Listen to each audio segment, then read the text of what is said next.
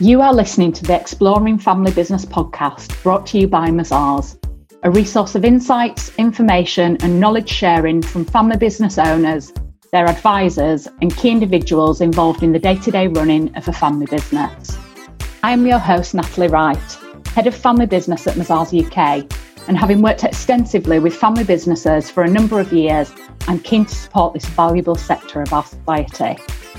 At Mazars, we believe there is nothing more personal than a family business. Every family and every business are unique. So we look forward to sharing a number of interviews, conversations and panel discussions with you each week as we explore what is top of the agenda for family businesses in the UK. Now on to this week's show.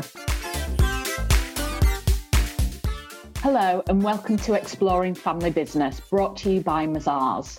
I'm your host, Natalie Wright, and as this is our first episode, I think it's only right to explain to you who I am and what to expect from the podcast as we progress through season 1. As Head of Family Business for Mazars UK, I lead our family business offering, working alongside different teams so we can support businesses and their owners with their long-term strategies. I'm also a chartered financial planner, so I believe I'm in quite a unique position in that, as well as being part of the business advisory team, I've also been working closely with a wide range of family businesses over the last 7 years, providing financial advice and wealth management often to 2 or 3 generations of a family to ensure that their business planning and personal planning goals are aligned. In our first podcast series, we've decided to address some of the issues that family businesses are facing on a continuous basis, despite the changing economic and political backdrop, as well as the things that make family businesses unique. We'll be linking back to the themes that we highlighted in our 2019 Family Business Survey to see how these have been affected by the current environment. And I've detailed a link in our show notes for anyone who'd like a copy of the survey.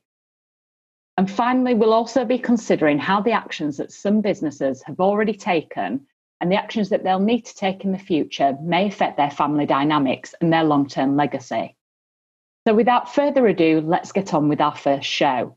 Joining me today is Mari Mickle, the founder and owner of Business Families, a consultancy that provides specialist continuity and exit planning support to family businesses, as well as being a 4th generation member of a Scottish family business. And Paul Andrews, founder and CEO of Family Business United, an award-winning magazine and resource centre that champions family businesses. Paul has spent over 20 years working in the sector and celebrating the contribution that family firms make to the UK economy. Thank you both for joining me today. It's an absolute pleasure to have you. I don't think I could be speaking with 2 people more experienced and knowledgeable when it comes to family businesses, not just because of the roles you have in supporting family business owners, but also because you've both grown up in a family business and have experienced firsthand the challenges this can bring, both from a personal and business perspective. So Mari, if I can come to you first, could you explain a little about who you are, your background and more about Business Families? Morning. Thank you so much for having me on today. So you covered that in my introduction. I have a consultancy. I work as a family business advisor with SME businesses in the UK primarily who are going through some kind of transition. My background is I spent 10 years in the boardroom at my family business, McTaggart and Mickle, who are based in Glasgow. We are a construction business primarily. I'm now an active owner there. I'm part of the 4th generation. The business is almost 100 years old, actually. Also, I sit on the faculty for the Family Firm Institute out of Boston, which is a series of advisory educational conducted online. I also have a role with Lancaster University Management School and the Institute of Directors, also offering family business governance and exec ed programs. I'm also a non-exec on a family business in Colorado. So really, if you sort of broke me in half, I'd be like the stick of rock. I am all family business through and through, coach, advisor, facilitator, mediator. So most of the work I do is really supporting planning and working on communication as family and businesses together go through some kind of transition. Thanks, Mari. Gosh, I feel very honoured to have you on this opening show, especially given everything you've covered there. Paul, over to you. Can you just explain a bit more about you and your background? Yeah, of course. Good morning, everyone. My name is Paul Andrews. I run Family Business United and have done for the last 10 years.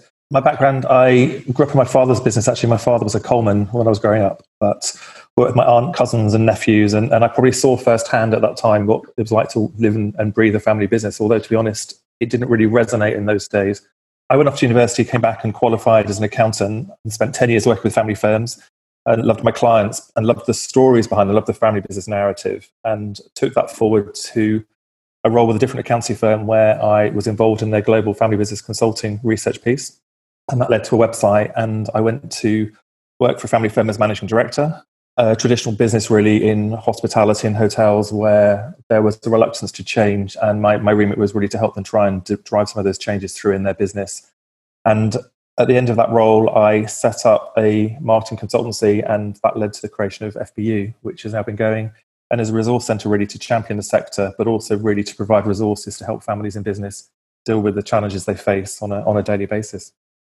Thanks, Paul. I mean, as I said in my introduction, I don't think I could be with two people more experienced in understanding the challenges that family businesses are facing, not least in light of what's going on in 2020. But Paul, if I could just start with you, you've obviously been working closely with the family business community for many years now. And I'm sure you have seen a lot of change in that time, not least in the last 4 years. You know, we dare say the dreaded Brexit word, and then now COVID-19. But looking at the current environment and what has happened so far this year, crisis management aside, what have you recognised as being the biggest challenge that family businesses are now facing? I think it's important to put it into context, Natalie, first, if I can, just in terms of the sector. I think all too often people underestimate the size and scope of family business in the UK. And there are nearly 5 million family firms in the UK today, and they employ about 13.5 million people. So it's a massive sector. And it's often referred to as the engine room of the UK economy. And I think that's a fair analogy. In terms of the last few months, it's been really difficult for everybody. Some firms have done really well. Others have really struggled. Some of the government schemes have really helped. I think probably one of the biggest challenges they've all had to deal with is communication. Some staff have been at work. Some have been on furlough. Some people have actually recruited new people into the business too. And it's actually continuing that communication strategy and making sure the clear messages are going out to everybody, stakeholders, sort of shareholders, customers, suppliers, that people are either open for business or they're not, or how they can help. But really communication, I think, has been really key. I think that's a really valid point, actually. And Mari, would you say that that's what you're seeing with your clients, and also, for that matter, your own family business? Definitely. I think one of the things I'm seeing around communication is that if you can't share information, by definition, how are you going to be able to work together? And since we're all not facing each other day to day across the boardroom table, if that's where the decisions are made, you have to work a little bit harder just to make sure that everyone is able to communicate on the right topic at the right time. So that's coming up. Also, on what I'm seeing a lot of is owners of family businesses who are wanting more insight back into the business itself. They're thinking, I don't really quite know what's going on here. The business is moving on very quickly. We're having to make some really key decisions about what our future holds. And I'm seeing owners who've maybe retired or who have stepped away wanting a bit more insight. And again, I think that comes back to Paul's point about communication. That's a really interesting point, actually. And also the fact of, one thing that we often discuss, Paul and I have been through it a few times, that letting go for some business owners is always very difficult. And I imagine in a crisis, it's even more so that there's that want to maybe get involved in the business again, maybe where they started to take a step back. Have you seen any of that? I think there's some underlying tension that I've seen in regards, particularly businesses that are moving towards generation 2. So the founders are still maybe on the edges of the business, maybe still driving the business. And the tension can come from, it's your investment of your time into your business. And often if you're then feeling, say, the over 70s for a long time, were not able to visit their businesses. They actually weren't able to go there. And I was noticing that tension was starting to arise intergenerationally at that point where people were feeling a bit removed. If that's your financial security tied up in your business forever, and you're thinking, I'm unsure if the business is going to survive because of COVID, there's a tension that gets created. I guess that's where we always see kind of the personal aspect and the family dynamics playing out, isn't it? What's your experience, Paul? I'd echo what Mari said there, Natalie, in terms of the next generation stepping up and the older generation maybe wanting to step down before COVID and before the pandemic. But actually, I think it's been all hands to the pump, and the older generation very much have a lot of history and past association and passion for that business. So harnessing that in the right way has been a really positive thing. Again, it comes back to communication. And as Murray said, some of it's been distanced.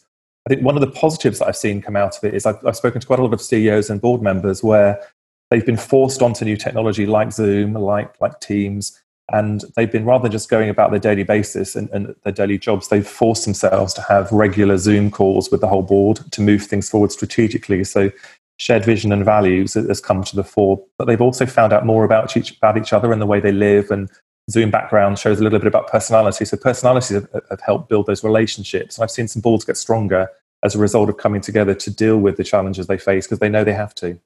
I guess tying into a point that you mentioned as well, Mari, thinking that for some business owners, this is their entire livelihood. This could be that their future, dare I say it, retirement plan, the financial security for the rest of their life. So succession planning is always a really hot topic. And I think even more so at the moment, as we're seeing a lot of businesses possibly now reconsidering their plans for the future and looking around at existing employees, family members, the external market, perhaps changing the views about where the business is going in the future. Do you think it might be accelerating or possibly changing their views on what succession planning might look like for them? It's a difficult time because there's lots of things going on at once. We are in the UK in the midst of quite a major generational transition occurring anyway in the background. And then on top of it, we've had Brexit to be thinking about for a couple of years. And then COVID really landing squarely in the way of much of how people are getting on day to day in their business. If you had a business plan, you may have ripped that up in this time, or you may have had to pivot away to a new line of product, or just squash something that you've been working on primarily in research and innovation and think about what else you can bring through to really meet your customer demands and keep on top of your market. And I've seen a lot of time and effort. People are, now that things are not so hands on the deck, we know what the government is saying in regards what grants and loans are going to be available.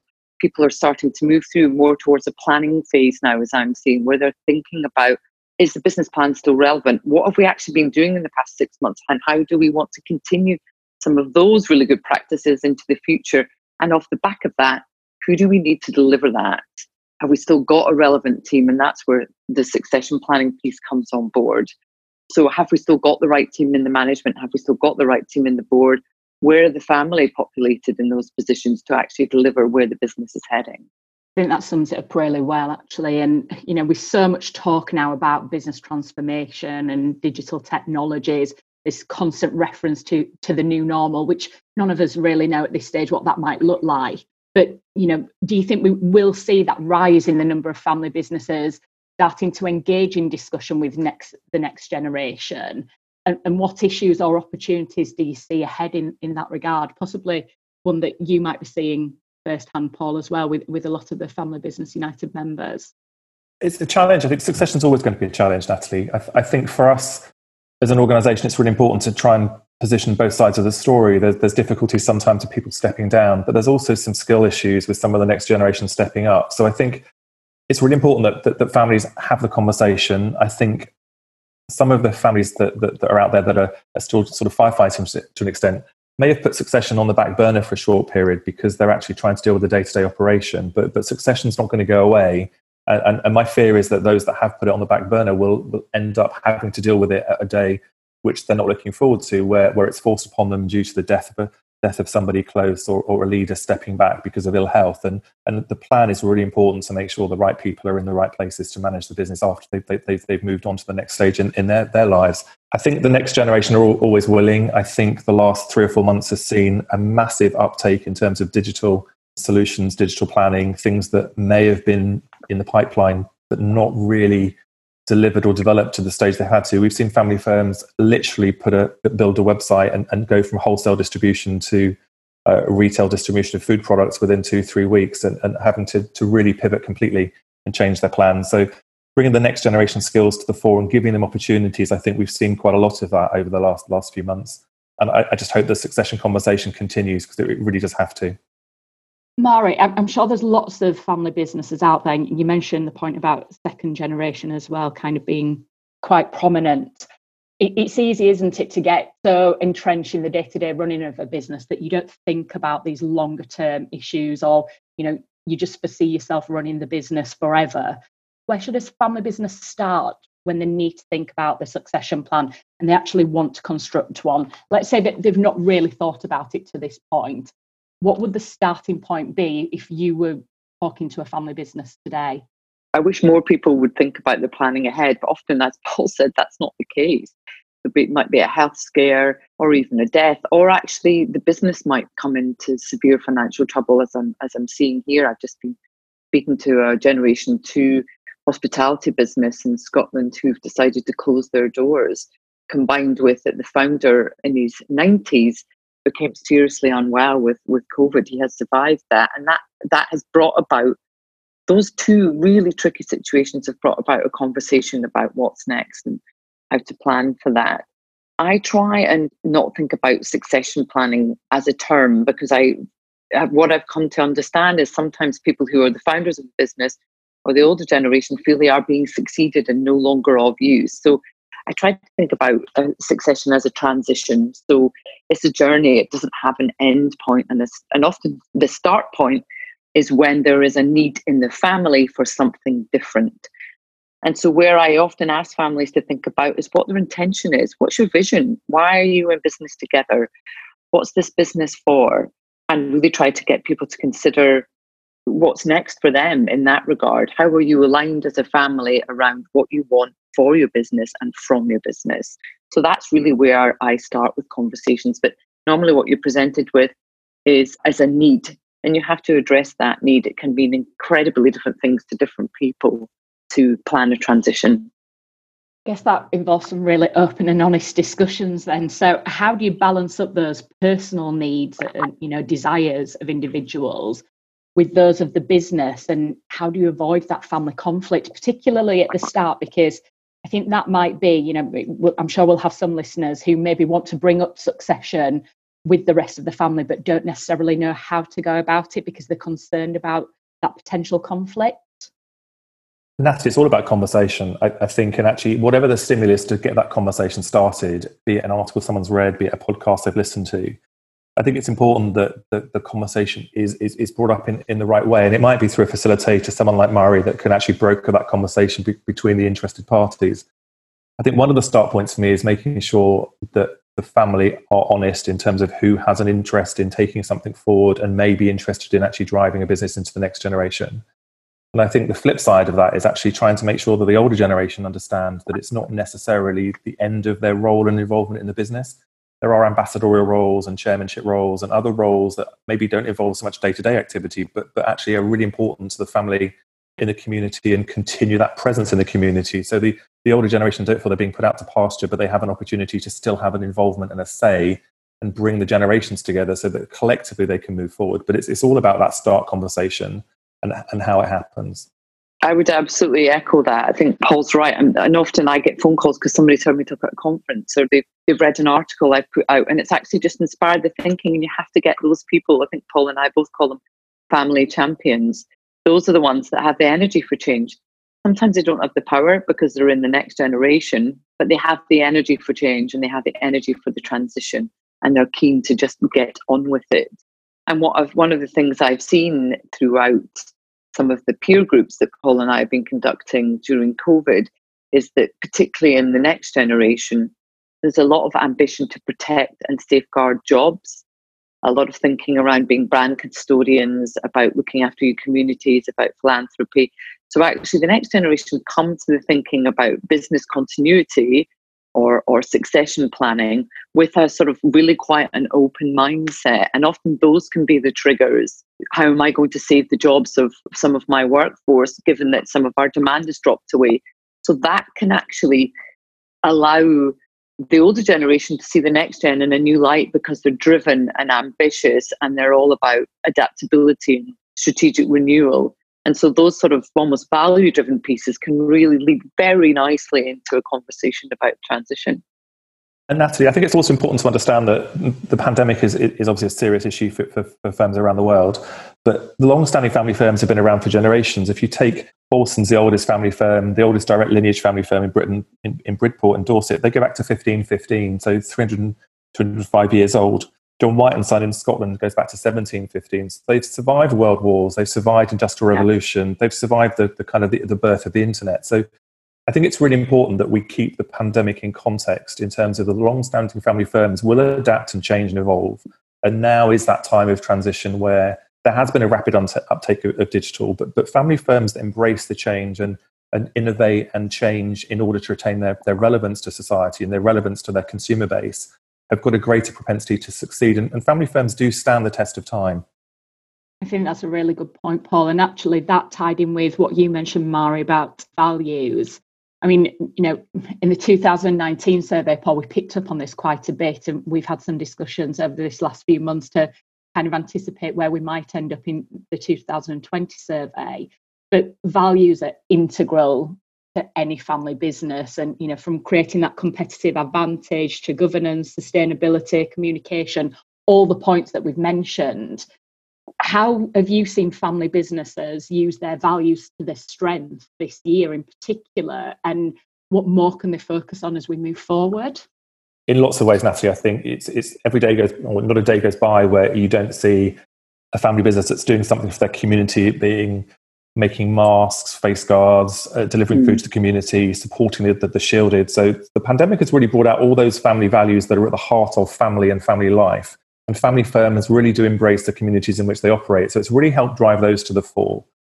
I think in terms of the business context, there's a lot of businesses out there that have family values that are kind of almost unwritten and not written down. And that's the way they live and operate and the way the culture is within the organization. I think with remote working this year, it's again brought that to the fore. And I think the family business owners that have taken the lead and really led from the front are the ones that have led by their values. They've engaged with the community. They've called the furloughed staff on a regular basis. They've done video interviews with all of their staff. They've been open to questions. They've been honest and transparent in their communication. Some businesses are struggling and some have struggled really badly and have been looking for opportunities and how they can do things differently. And they've asked their staff, they've asked their stakeholders. So they've been really transparent and lived the values. And reciprocally, then the staff have really stepped up. One of my biggest concerns at the moment is that staff are going above and beyond in terms of trying to be productive. And those that are working from home are possibly working longer hours than they ever did in the office.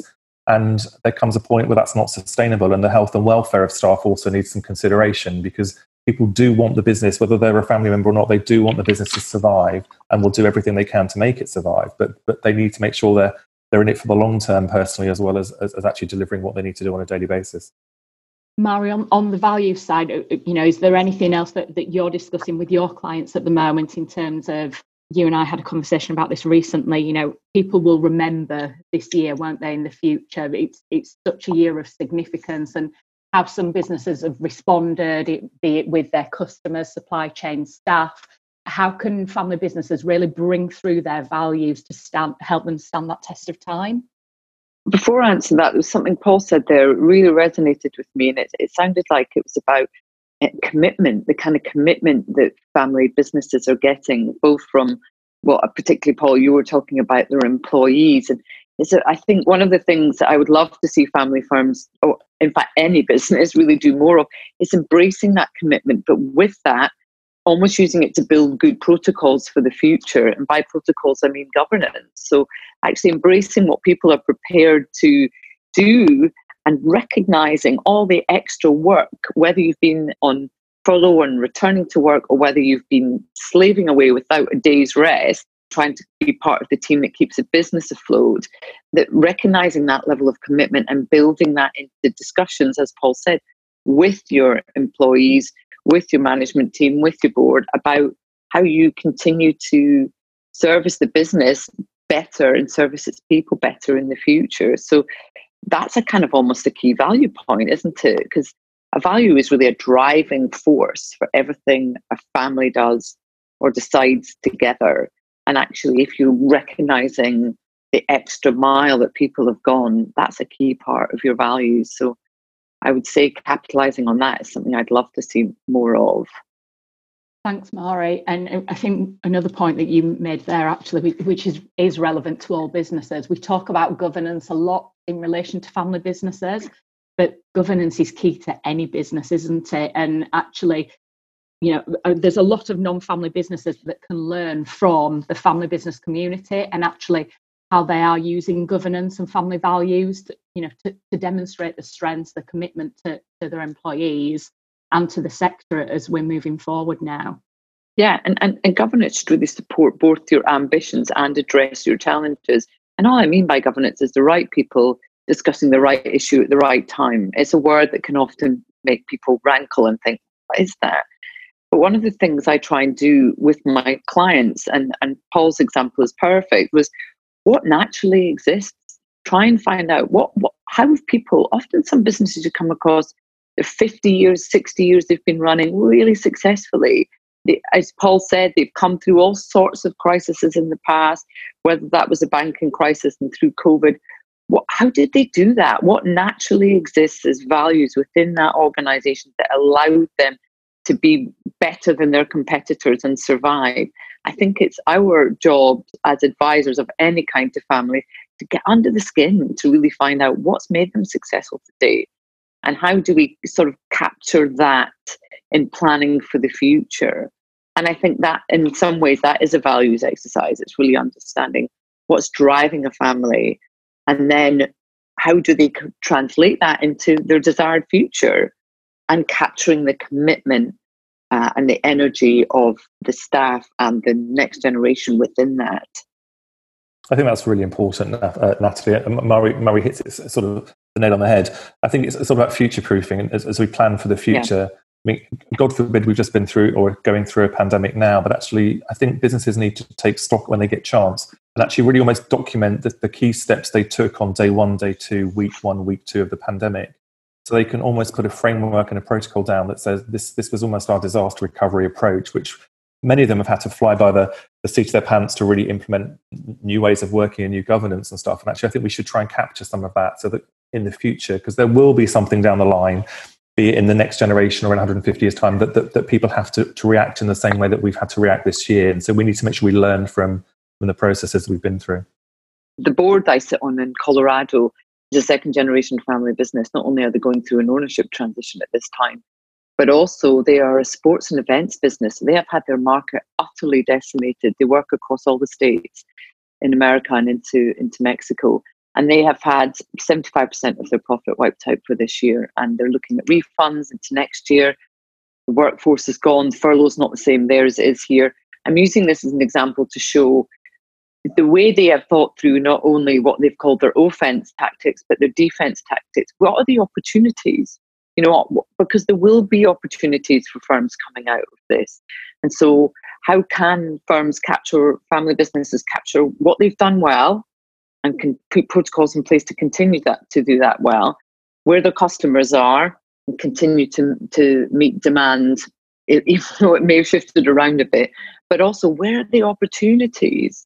I'd like to see a bit more of that, families thinking about where the opportunities are, and really the voice of the next generation in there. As Paul said, there's been they typically are more nimble using tech to meet market demand and comfortable with research and innovation. So actually, how can you harness those skills of the next gen and looking for opportunities? Picking up on the point of opportunities and staying positive rather than focusing only on challenges, what are you seeing in terms of opportunities? Are there any key trends? I know something can be, rather than being sector specific, let's say at a granular level, are there any obvious opportunities that you are now seeing, thinking about everything that we've discussed so far? The opportunities are out there, and I think actually the family firms that I've been talking to, and as you know, we've done a few CEO Insight webinars throughout the pandemic, and if you listen to someone like Jake Carrara at Jake & Names, the food brand based in Leicestershire, they're bringing out new products, they're trying to find new markets, and they're continuing to invest in advertising to promote their brand. So they've launched some new products, and they're just one of many that are beginning to use advertising and digital to get their products out there and launch new things.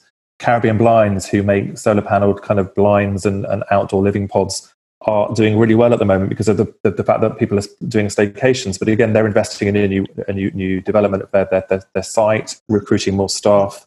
I've seen wholesale food producers take on domestic distribution routes, and they're going to continue that afterwards as well. So there's new opportunities in terms of routes to market.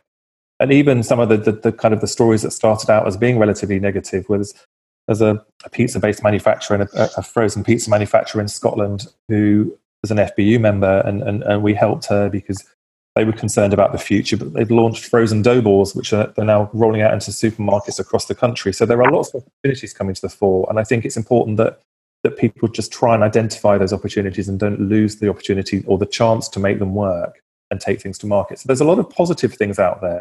Mari, you obviously deal with a lot of international businesses as well. Is that generally a similar consensus, or are you seeing different opportunities present themselves based on different locations? It's so difficult to draw comparison across even one person's experience next to their neighbours today. And so I'm finding it very difficult to draw comparison across business. And I'm sorry if that makes me sometimes sound a bit more theoretical and vague, because it's so hard. Everything, as Paul knows, it's really down to that individual family and that individual business and its set of circumstances.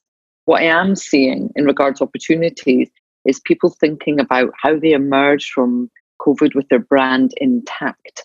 And what I mean by that is retaining the customers that they have, operating based on their values, but also, as Paul says, thinking, well, what are the opportunities vertically in my routes to market and horizontally? I love that story about the frozen dough balls, and that will then lead them into, no doubt, a new business segment as they move forward.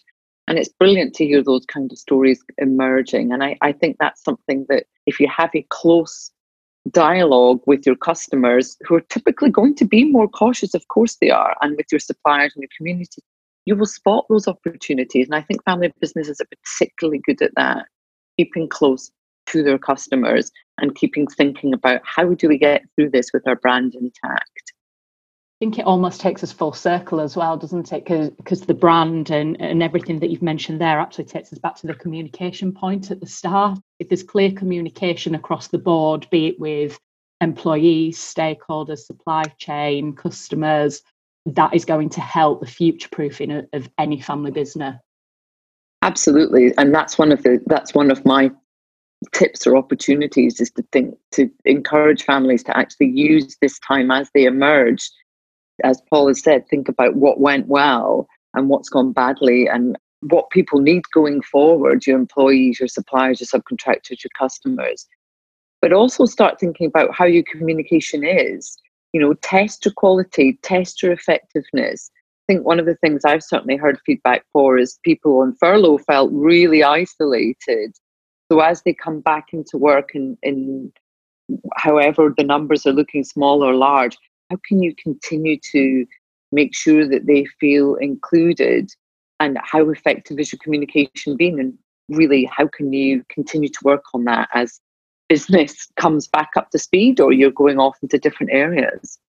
And Natalie, I think one of the things we often talk about is the fact that business owners need to focus on the business and focus on the strategy. And I think the one thing the pandemic has really brought to the fore is that day-to-day operations have almost had to go out of the window, and they've had to think strategically about how they get from day one to day two, week one to week two, and month to month. So I think that strategic focus has been really, really important. And I really implore them to continue to focus on the strategy and the moving forward, and really not fall back into maybe some of the old ways of doing things. And as Mari says, when some of the furloughed staff come back, just making sure the new team culture and the positivity and all the energy and all the new initiatives and the new innovations that businesses have had to bring in, they're not forgotten, so people don't take a step back. I think they need to build on what they've been through and harness the opportunities and really build on those opportunities to drive the business to the next stage. I think that comes with challenges. I do think that the businesses that are bringing back furloughed staff, where they've had people, as Mari just alluded to, that have been working flat out for 4 months without a day off, there is going to be a degree of resentment, whether it's overt or covert. There's going to be some challenges in terms of who's important or status and levels within the organisation in terms of roles. So I think it's that whole team culture that family firms need to really focus on, making sure that the culture is maintained and that everybody is valued and that everyone has a contribution, and it's all part of that strategic focus going forward. I think it's especially important given that many firms that I've spoken to are on salary cuts or they're doing 4-day weeks. I think that recognising that level of commitment is a really tough conversation. And how do you get people back in sync, whether they're owners the management team, employees. It's a tough one, isn't it? Yeah, it's a really tough one, Murray. And I think the business owners that sort of get it right or get it more right than wrong are the ones that have an honest conversation, and they appreciate that. And they say that times are tough, things are tough, we're all making cutbacks, we're all doing. But it's that honesty, isn't it? That honesty and the integrity that underlies the family business community is really important. I think the other thing I've seen, Natalie, that's really come to the fore is that we've always known it's there. And it's why I set up FBU in the first place. It's that community, and that community of family business leaders. The number of peer sessions I've been on with CEOs of multi-million-pound businesses, talking to their peers really openly and sharing across industries the challenge they face and the real honest conversations that CEOs have been having with fellow CEOs. They may have had them in the past, but I've never seen the conversational level to the extent it's been, and the openness and the honesty of the conversation to the level it's been in the last couple of months. And I think family firms have been really supportive of each other, and they've tried to do business with each other. And that community has really, really come to the fore. And I love that. Obviously, I love that. That's what I do. But I think it's really important that we recognise that family firms do look out for each other. That collaborative nature is obviously clearly something that makes family businesses so special as well. And, you mentioned it at the start. They really are the backbone of the economy, and we need to make sure that we can support them as much as possible. We've obviously covered quite a lot today, but it might be difficult to condense this into kind of 3 points. But would you be able to each share kind of 3 top tips for family businesses that they can start to focus on as they move into this next stage of the planning and move away from the crisis management and think ahead to future-proof the business? For me, I think it's all about communication, strategic communication at all levels, team culture and people, and making sure that people are empowered to do their jobs and given the responsibility, the authority, and part of that whole team and that family business team. And I think for me, learn from the story, learn from the narrative, tell your story, and actually all the positivity and pride that family firms have shown over the last 3 months, continue that journey and actually get the story out there and be proud of who you are. And maybe in the past, family firms have hidden their light under a bushel a bit, but really embrace who you are, what you're doing, and the positive impact that you're having on the lives of those that work for you and actually live and work within the communities in which you operate. I think for me, really, it's very similar to Paul. We used to say that in planning family businesses, what they would typically focus on, to your point earlier, Natalie, about balancing the need to plan for the business and family success, is we used to call it warm hearts and deep pockets. I think now it's a bit more warm hearts and survival. But I will still say that focus on thinking about what have you learned as you've come through this, and how can you apply that into your new future, and being comfortable with that conversation. I think Paul's point on communication, key, always ongoing. And I think from that, trying to get people into sync as much as you can, and recognizing, really thirdly, ties in recognizing your human capital. That's one of the things that make family businesses incredibly unique. It's a natural advantage for your business if you can encourage the sort of personal commitment that people have shown through COVID. And so take a moment to celebrate that in amongst working very hard to keep going, I would say, are the 3 things. Sorry, they sort of bled in together a bit. I hope that's okay. That's great. It's hard to kind of separate them out, isn't it? Because, every point that we've touched upon leads in and weaves into another point. But thank you both. That's been a really helpful session. And I'm sure that we will have a number of listeners who can take those points and put them into action. But where can people find out more about you, Bo? On my website, which I hope will be in the show notes, which is businessfamilies.co.uk, and I'm at Mary.Mickle on Twitter. And on LinkedIn, please reach out. I'm very happy to have a conversation with people on the phone if they have something they want to run through, or ideas. I think Paul and I are both quite open to that. So, yeah, reach out. Yeah, totally. FamilyBusinessUnited.com is the online magazine and portal. No passwords, free resources for everybody on everything we've covered today. And at FamilyBizPaul on Twitter. As Murray said, always happy to have a conversation and to try and help family firms profile what they're doing. So yeah, please do get in touch. Amazing. Thank you both so much. So that brings the first episode of the Exploring Family Business podcast with Mazars to a close. If you enjoyed our show, please subscribe to the series and leave a review on iTunes. It will really help us extend our reach to the family business community so we can continue to share our knowledge and that of the guest. And if you want to know more about anything that we've discussed today, or if you have any specific topics in mind that you'd like us to cover in future shows, I've detailed links in the show notes to our guests. contact details, our website, and some of the publications that we discussed earlier. Join us next week when we'll be interviewing Hannah Barlow and Tom Matthew from Dunster's Farm. They were awarded the 2020 Family Business Entrepreneurship Award because of the resilience, tenacity, and speed of response that they've demonstrated this year in transforming their business from operating in a B2B environment to B2C. Hannah and Tom have really been candid in their assessment of what has worked well for them and what hasn't, not just this year, but also over the last 5 years as they took on the leadership and management of the business as the third generation. I'm sure there's a number of listeners who will appreciate their honest account and who can also take something away to help them in their own family business. I look forward to sharing more with you then, but for now, thank you for listening.